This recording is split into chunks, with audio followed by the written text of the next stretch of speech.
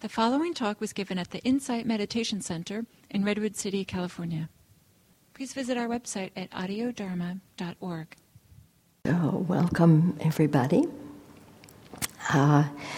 What I'd like to talk about tonight is think globally, act locally. A phrase you've probably heard many times, but probably not in a Dharma talk. So tonight I'm going to try to relate it to the Dharma. And a subtitle might be Small Things with Great Love. I'll say more about that. The first thing that comes to mind for me is the Bodhisattva. Probably you've all heard of the being, the Bodhisattva? No?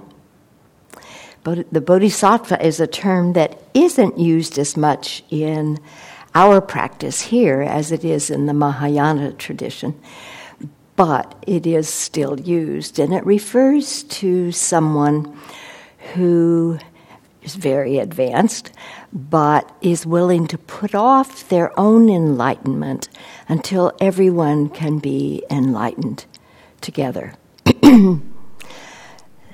Somebody the other day referred to a bodhisattva as a saint. That's kind of the idea, someone that serves. And of course, that's a pretty big challenge, isn't it? To save everyone. I'll read you one version of the actual bodhisattva vow. When I was practicing Zen, we repeated this vow every time we sat. Suffering beings are numberless. I vow to liberate them all. Attachment is inexhaustible. I vow to release it all. The gates to truth are numberless. I vow to master them all. The ways of awakening are supreme. I vow to realize them all. So it's a pretty ambitious vow. Goal, perhaps. So what are we to make of this? How do we understand this very large idea? And I see it as inspiration, as an attitude that we can adopt. Of course, no one of us can liberate all beings. No one of us can put an end to all attachment. But it's a very lovely ideal, isn't it? To be willing to aspire to saving everyone, or to be willing to postpone one's own enlightenment until all beings can be awakened together.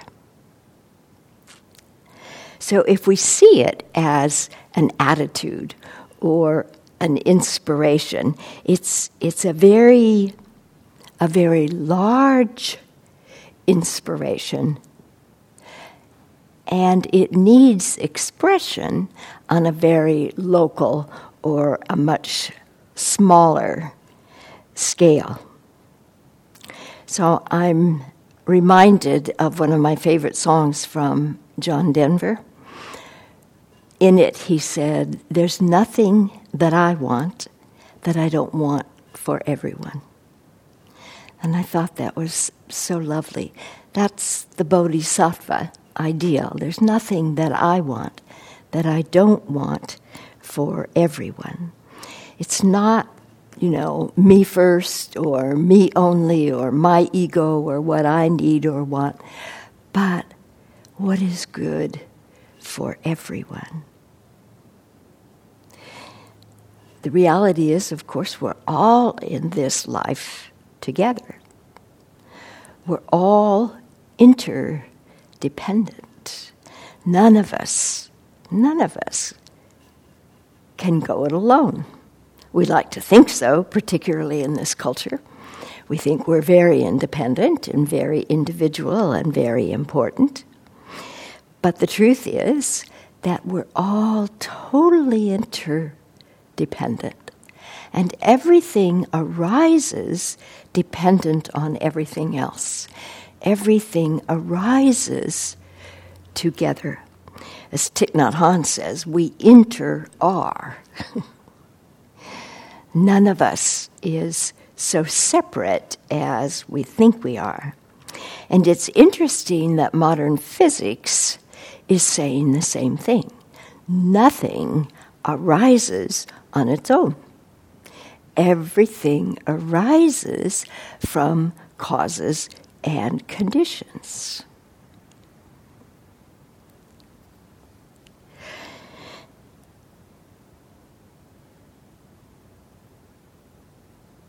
So, we aspire to awaken together.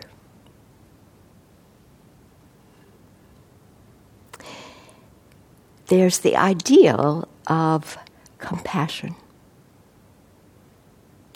And again, in the Mahayana tradition, Avalokiteshvara is the embodiment of compassion, generally considered androgynous, sometimes referred to as a male, but basically androgynous. And in Theravada, in our practice, we have Kuan Yin from the Chinese tradition, who is the female embodiment of compassion. And both Kuan Yin and Avalokiteshvara are said to have 1,000 arms to hold the suffering of the world. Again, a very lofty, a very large ideal, to be able to hold all of the suffering of the world.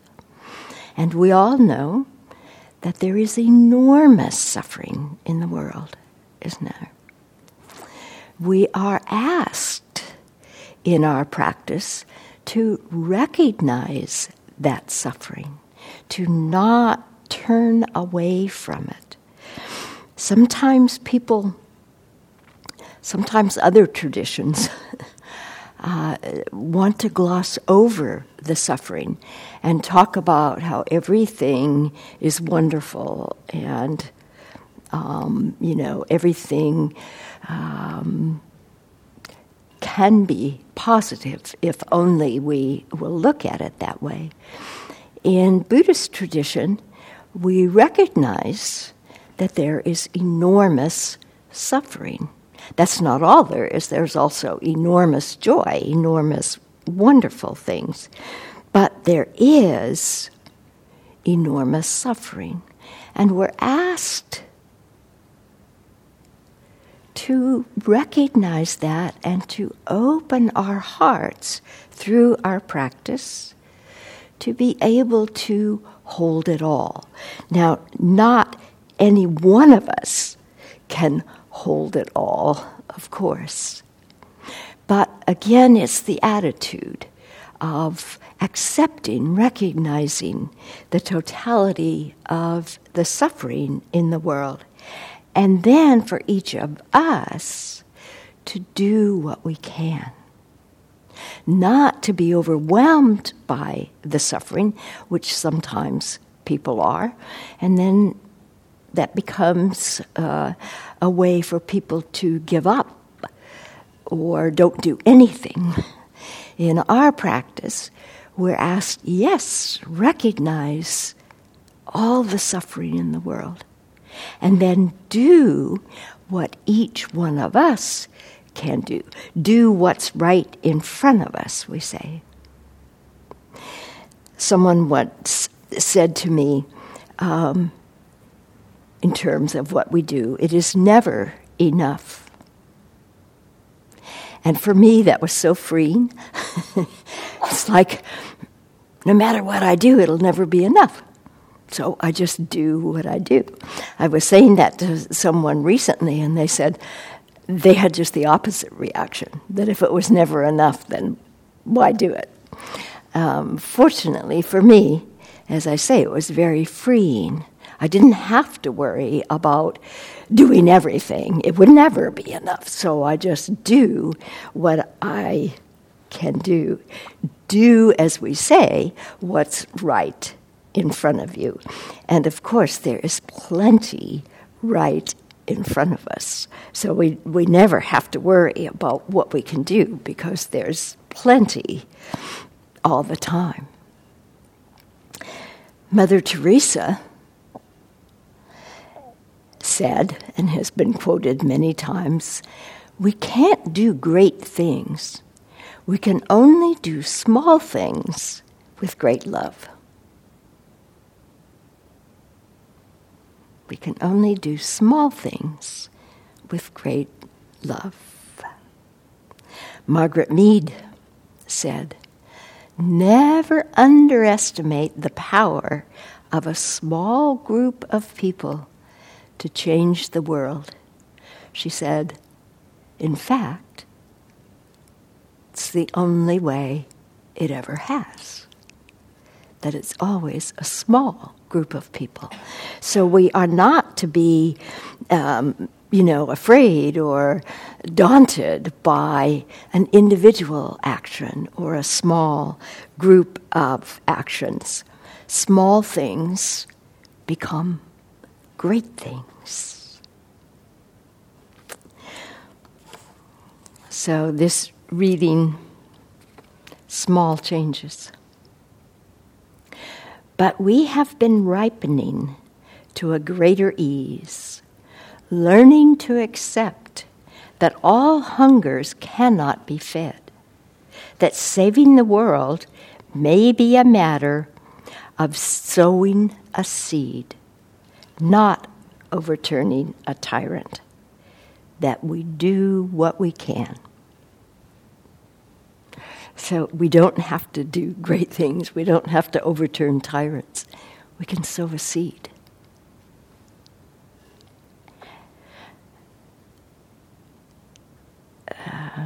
And this particular woman talks about when she was young, she was very aware of the suffering of the world. And her mom would knit small caps for infants. And she would say to her, this won't change the world, but one little baby's head will be warm. And that's the idea, that we don't have to save everybody. We can do what's right in front of us. And if knitting a baby's hat is what we do, that's amazing. That's incredible. Another, if compassion never ceases to flow, then that is meditation. Meditation is not just sitting in the lotus position with eyes closed. Real meditation exists in the midst of dynamic activity or life.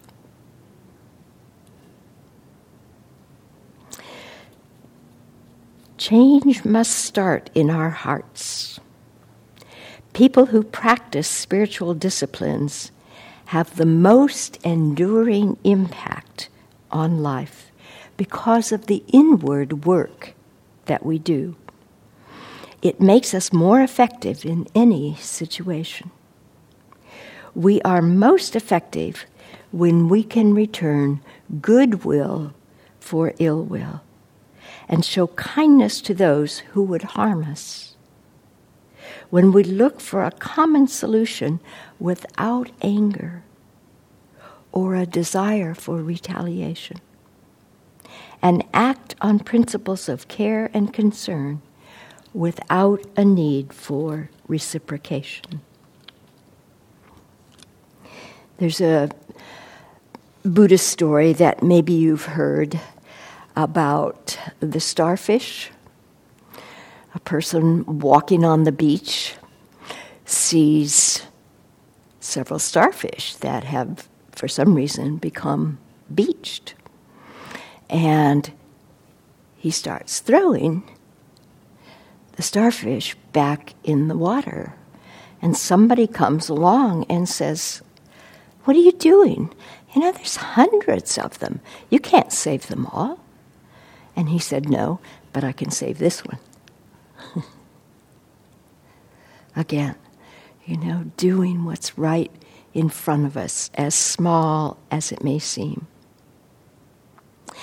And in our practice, it's important that everything we do, every step we take, be done with integrity. The end never justifies the means. The means must be with integrity. The means must be within our practice. So we don't tell a little white lie because that will do such and such. We meet every situation with integrity and let go of the outcome because we don't know. We don't know what the outcome will be. We don't know what our actions will bring. But we do each action as lovingly and with as much integrity as we can, and then allow the results to happen. Thich Nhat Hanh has a book called Peace is Every Step, and he talks about we don't create peace, we are peace. And it's the same idea that every step we take must be peaceful. Then peace happens. But we can't take shortcuts. We can't do things that are not peaceful and expect peace to happen. So remembering that every step is important. And we are considering what is best for everyone. Not just what is best for me or my family or my friends or my group or this Sangha or whatever, but what is good for everyone. Sometimes that's a very un-American attitude. In our culture so often, it seems, we're encouraged, do what's best for you. And in the Dharma, it's just the opposite. What is best for everyone, not just me? So a very large issue these days for me, it's a large issue and it's something that I'm very aware of and concerned about, is homelessness. It breaks my heart sometimes when I close my door at night and know that I have a warm house and a warm bed, and there are so many people sleeping out in tents in the rain, in the cold. It just seems to me that shouldn't be happening in this wealthy area of the country. But of course, it's in many ways an overwhelming situation, at least overwhelming in terms of any one of us. And again, that can be for some people then, to develop an attitude of, oh well, what can I do? Anything I do, will hardly touch the problem. But again, that's not true. Every single thing we do can be helpful. So in the larger picture, again, globally, it might be refugees. There are so many refugees or people in the world that are without a home, without a physical home, without a country home. And again, that can be overwhelming. What can any one of us do? But if we think about what's right in front of us, What can we do right here, right now? In terms of the homeless, there are many things we can do. Many, many things. We can buy someone a meal from time to time. There's always that opportunity. We can give someone food. I've done that and sometimes been turned down. Interesting. We can donate to groups that are working, and there are many groups right now working to end homelessness. San Francisco is working very, very hard. I heard Ed Lee, their mayor, the other day on the radio, and they're working on a three or 30, I'm not sure, maybe $30 million program in 3 years to end homelessness in San Francisco. Wouldn't that be wonderful? San Jose has many programs going. Again, the mayor is very much behind solving this homeless crisis. There's a program I just donated this afternoon. There's a group that has a mobile van that goes around to homeless encampments, and they give out tarps and sleeping bags and jackets and etc. And in the van they have a shower, and so people can come in and shower and get cleaned up. I don't remember if they have food or not, but, so they go out to the homeless and offer these things. It's a wonderful, wonderful offering, wonderful program. So there are so many things that we can do, and like the starfish, maybe it doesn't end homelessness, but this one person gets a meal, or this person gets a shower, or this person knows that somebody cares. So again, we can hold the big picture and do what's right in front of us.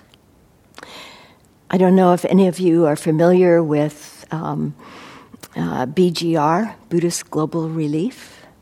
This is a charity that Bhikkhu Bodhi began, maybe 6-7 years ago. Bhikkhu Bodhi is the foremost translator of our texts, the discourses.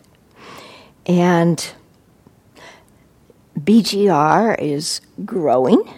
They started with food insufficiency, poverty, hunger, and they are developing more and more programs all over the world, including here.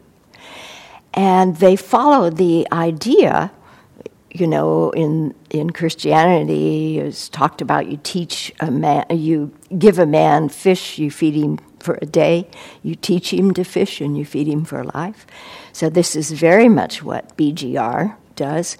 They do give food, but they also they partner with organizations in other countries to help farming, agriculture, helping the people to be able to become sustainable, to be able to provide their own food.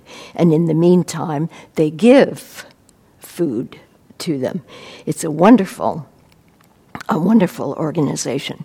And every year, their big fundraiser is a walk to feed the hungry. So there's usually one in San Francisco and one in San Jose in October. And a bunch of us, 100 or so people, walk with our signs, walk to feed the hungry, and raise money for BGR. They started the first year with one walk in New York City in Central Park, and then the next year there was one in San Francisco and San Jose, and now there are several cities where there are walks. So again, there are many opportunities to do something about what might seem like an overwhelming or an intractable problem. Animals are a big concern for me. And as you probably know, animals all over the world are oftentimes incredibly mistreated. There's the ivory trade, so elephants are killed for the ivory, and then sometimes the rest of the carcass is just thrown aside. There's the fur trade, so animals are killed for their fur. There's the exotic animal trade. Animals are used for testing. Incredibly horrible things are done to some animals just to see what effect something will have on them. Fish are fished to extinction. Whales are killed for their whatever, blubber or whatever else, seals. I mean, it's incredible when we learn about all that is going on. And so, again, it can seem overwhelming. What can I do? Well, again, there are many things. One is to become vegetarian, but not everybody's going to do that. But we can become aware of where our food comes from. Not just the store, but where and how were those animals raised that we are eating? And were they raised with compassion and kindness, or were they not? And we can do our best to buy products or buy meat from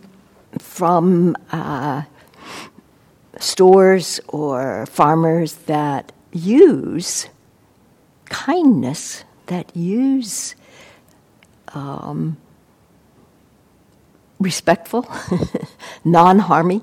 Well, it's hard to say non-harming, but because they're being killed. But they can be killed in a kind way. They can be killed in a humane way, rather than some of the horrendous slaughterhouse practices that are done.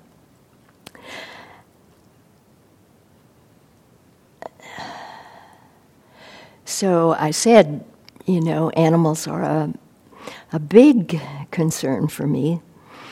And one of the things I do very locally, very personally, is adopt. I always have a dog and a cat, almost always, and I adopt them. And I generally, these days, adopt older animals. I'm not up for kitten and puppy energy, so I like to adopt older dogs and cats, which is helpful because they're often harder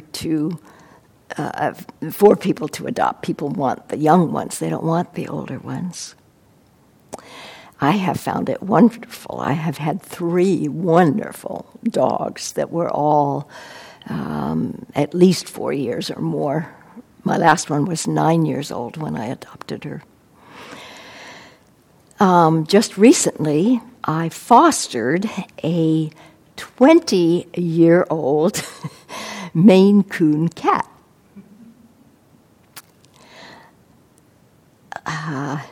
Maine Coons, if you know, are huge cats. This poor cat, when I got him, was so small. He was just skin and bones, practically. And I only had him 3 weeks. He died yesterday. But at least he died at home, in my home, instead of in a cage at the shelter. I had learned about him through a friend and decided to, bring him home with me. And he was really no trouble at all. He slept most of the time, ate when I fed him, and then went back to sleep. But in 3 weeks, we really bonded. So he knew my voice, he knew my touch, my smell, And it was, a very short time, but a very wonderful time. Something I can feel good about, and I think it was good for him.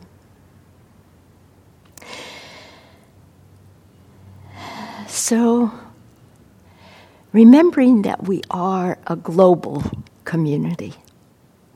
In this day and age with communication and travel and etc., we are no longer separate from people on the other side of the world. What we do affects other people all around the globe. What other people do affects us. It's like the butterfly story, right? The butterfly shakes his wings and there's a reaction on the other side of the world. So I think it's important that we remember that our actions affect more than just us or more than just our small community. They can have broad-reaching, far-reaching effects, sometimes that we don't realize. I'm reminded of Chernobyl. Remember in the 80s when Chernobyl in Ukraine, a horrible nuclear disaster. And I know there was a cloud that traveled to the Scandinavian countries, and I believe there was even something that washed up on shore here. I can't remember the exact, but it seems like there was evidence that washed up even in the United States, clear across the world. So everything practically that we do, not practically, everything that we do has a broadening effect. We don't live in isolation, and we can't just act as if, it doesn't matter. As Ruth Dennison, a Vipassana teacher, said, karma means you don't get away with nothing. And I think as a global community, that's really true. We don't get away with nothing. We can't do harmful things and not have them affect others. They will. So Sharon Salzberg talks about developing a heart as big as the world. And the Buddha suggested, tending ourselves, we tend the world. Tending the world, we tend ourselves. So, taking care of ourselves, we help take care of the world. And when we reach out to take care of the world, we take care of ourselves. So we practice. We practice to develop an open heart. We practice to quiet our mind. Jack Kornfield says, quieting the mind is a political act.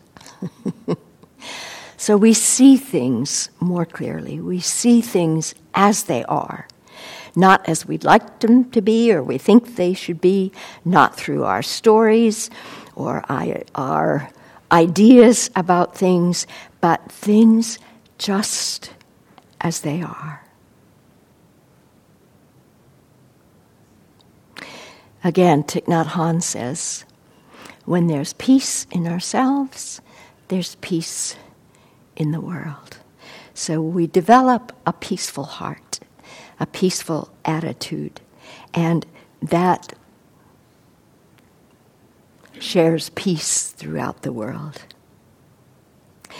We practice the precepts to the best of our ability. Of course we break them, that's a given. But we practice to the best of our ability, non-harming, non-harming to ourselves, non-harming to others.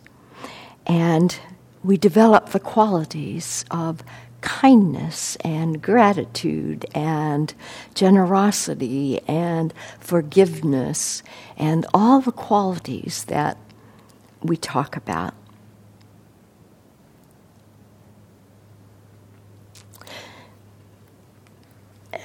You may have seen this book, Bringing Home the Dharma, by Jack Kornfield.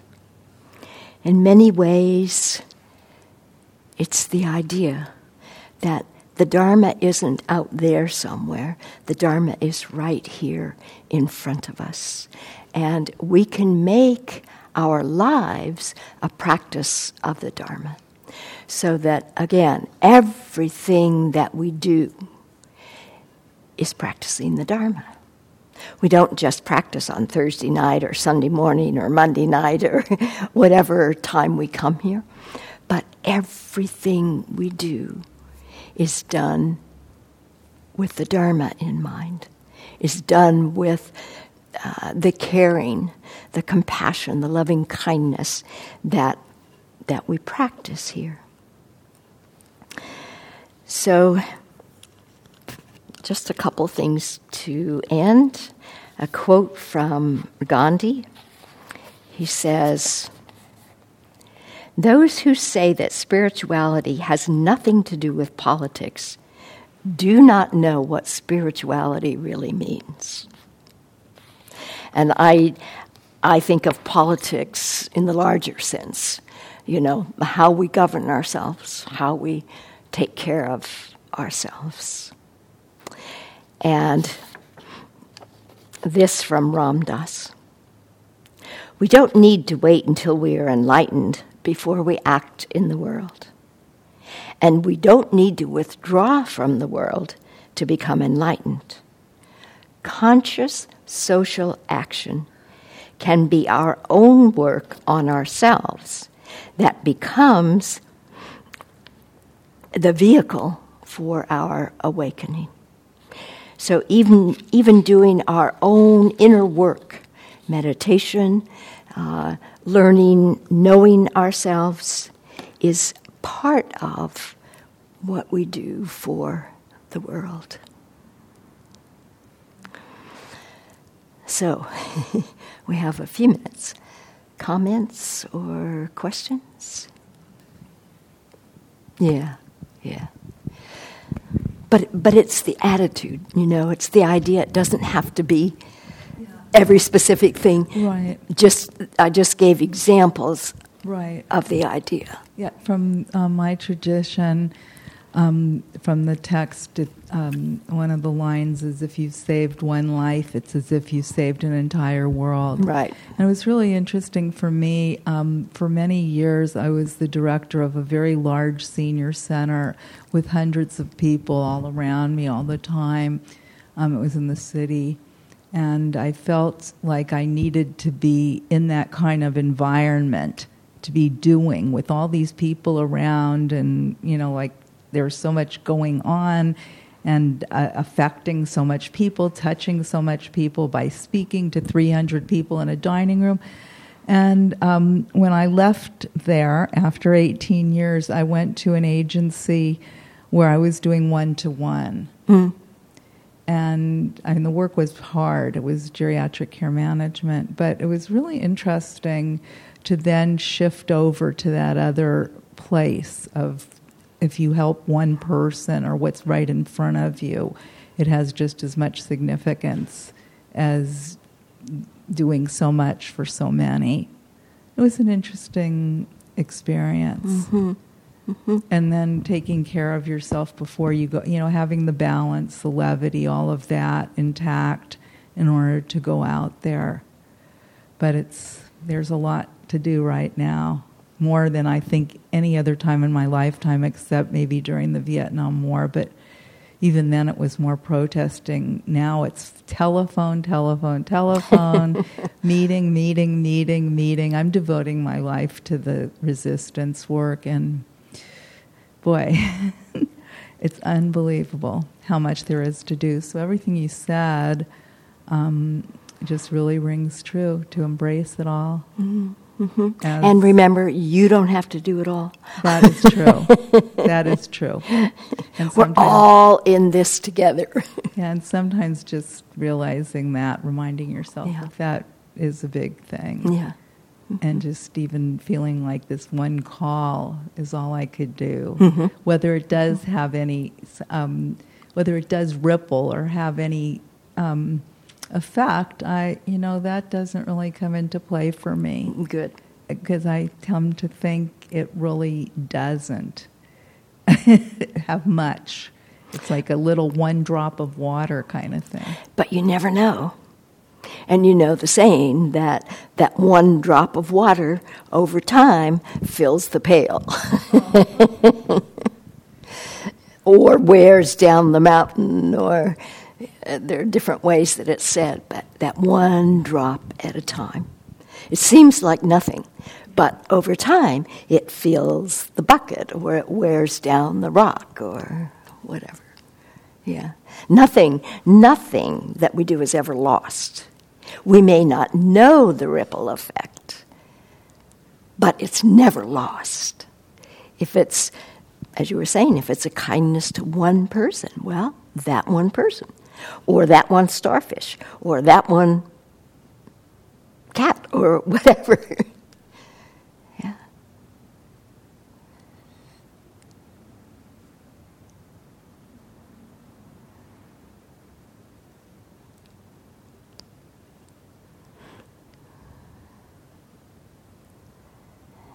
Anything else? I have another question. If anybody else wants this microphone. Anybody? Go for it. Sometimes I'll find that my mind, is busy, and something I think Gil said in terms of mindfulness of breathing is that sometimes when it becomes so prominent to go to that place, to let go of your following your breath and just go to that place and maybe look at it and see what it's about. Well, tonight I was going off so much, more than usual, and I kind of stayed with these different thoughts rather than just letting them go because they seem so big.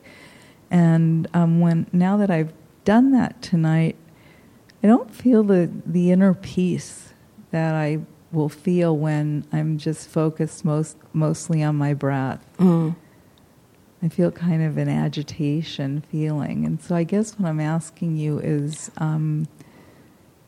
when do you go off and with the thought, not in terms of, just in terms of exploring the thought and thinking about it and letting it go?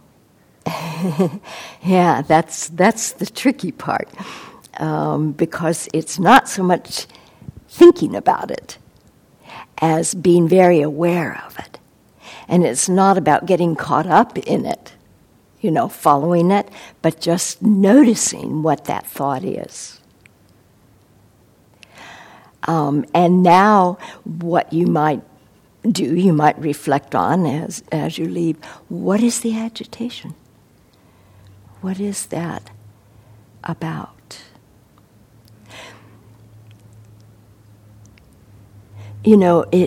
It's nice when we meditate and we get very calm. That's lovely, but it doesn't always happen.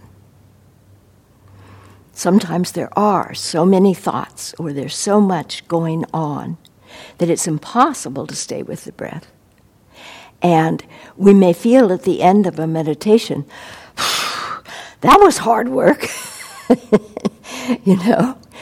But that hard work can pay off. Maybe not right away. You don't feel, relaxed and calm right now. But over the long term, Gil uses the analogy of a rowboat on the lake, and you go out, and sometimes the lake is very calm, and you have this lovely row. It's just very peaceful and lovely, and you come back, oh, wasn't that nice? And other times you go out, and the lake, it's windy, say, and the lake is very rough, and you have to row so hard because of all the waves. And you think, wow, that wasn't so fun. But over the long haul, that may serve you better. You've worked hard, but you've built the muscle. And so when we use the muscle of our brain to see where is the mind going, what's it doing, or what is the agitation, what is the heart doing, or what's happening, it may not be so calm, it may not be so fun, but you may learn something. And so in the long run, it may be just as or more beneficial. Thank you for that. Yeah. Yeah, so people do need to leave. Let's stop. And if anybody has further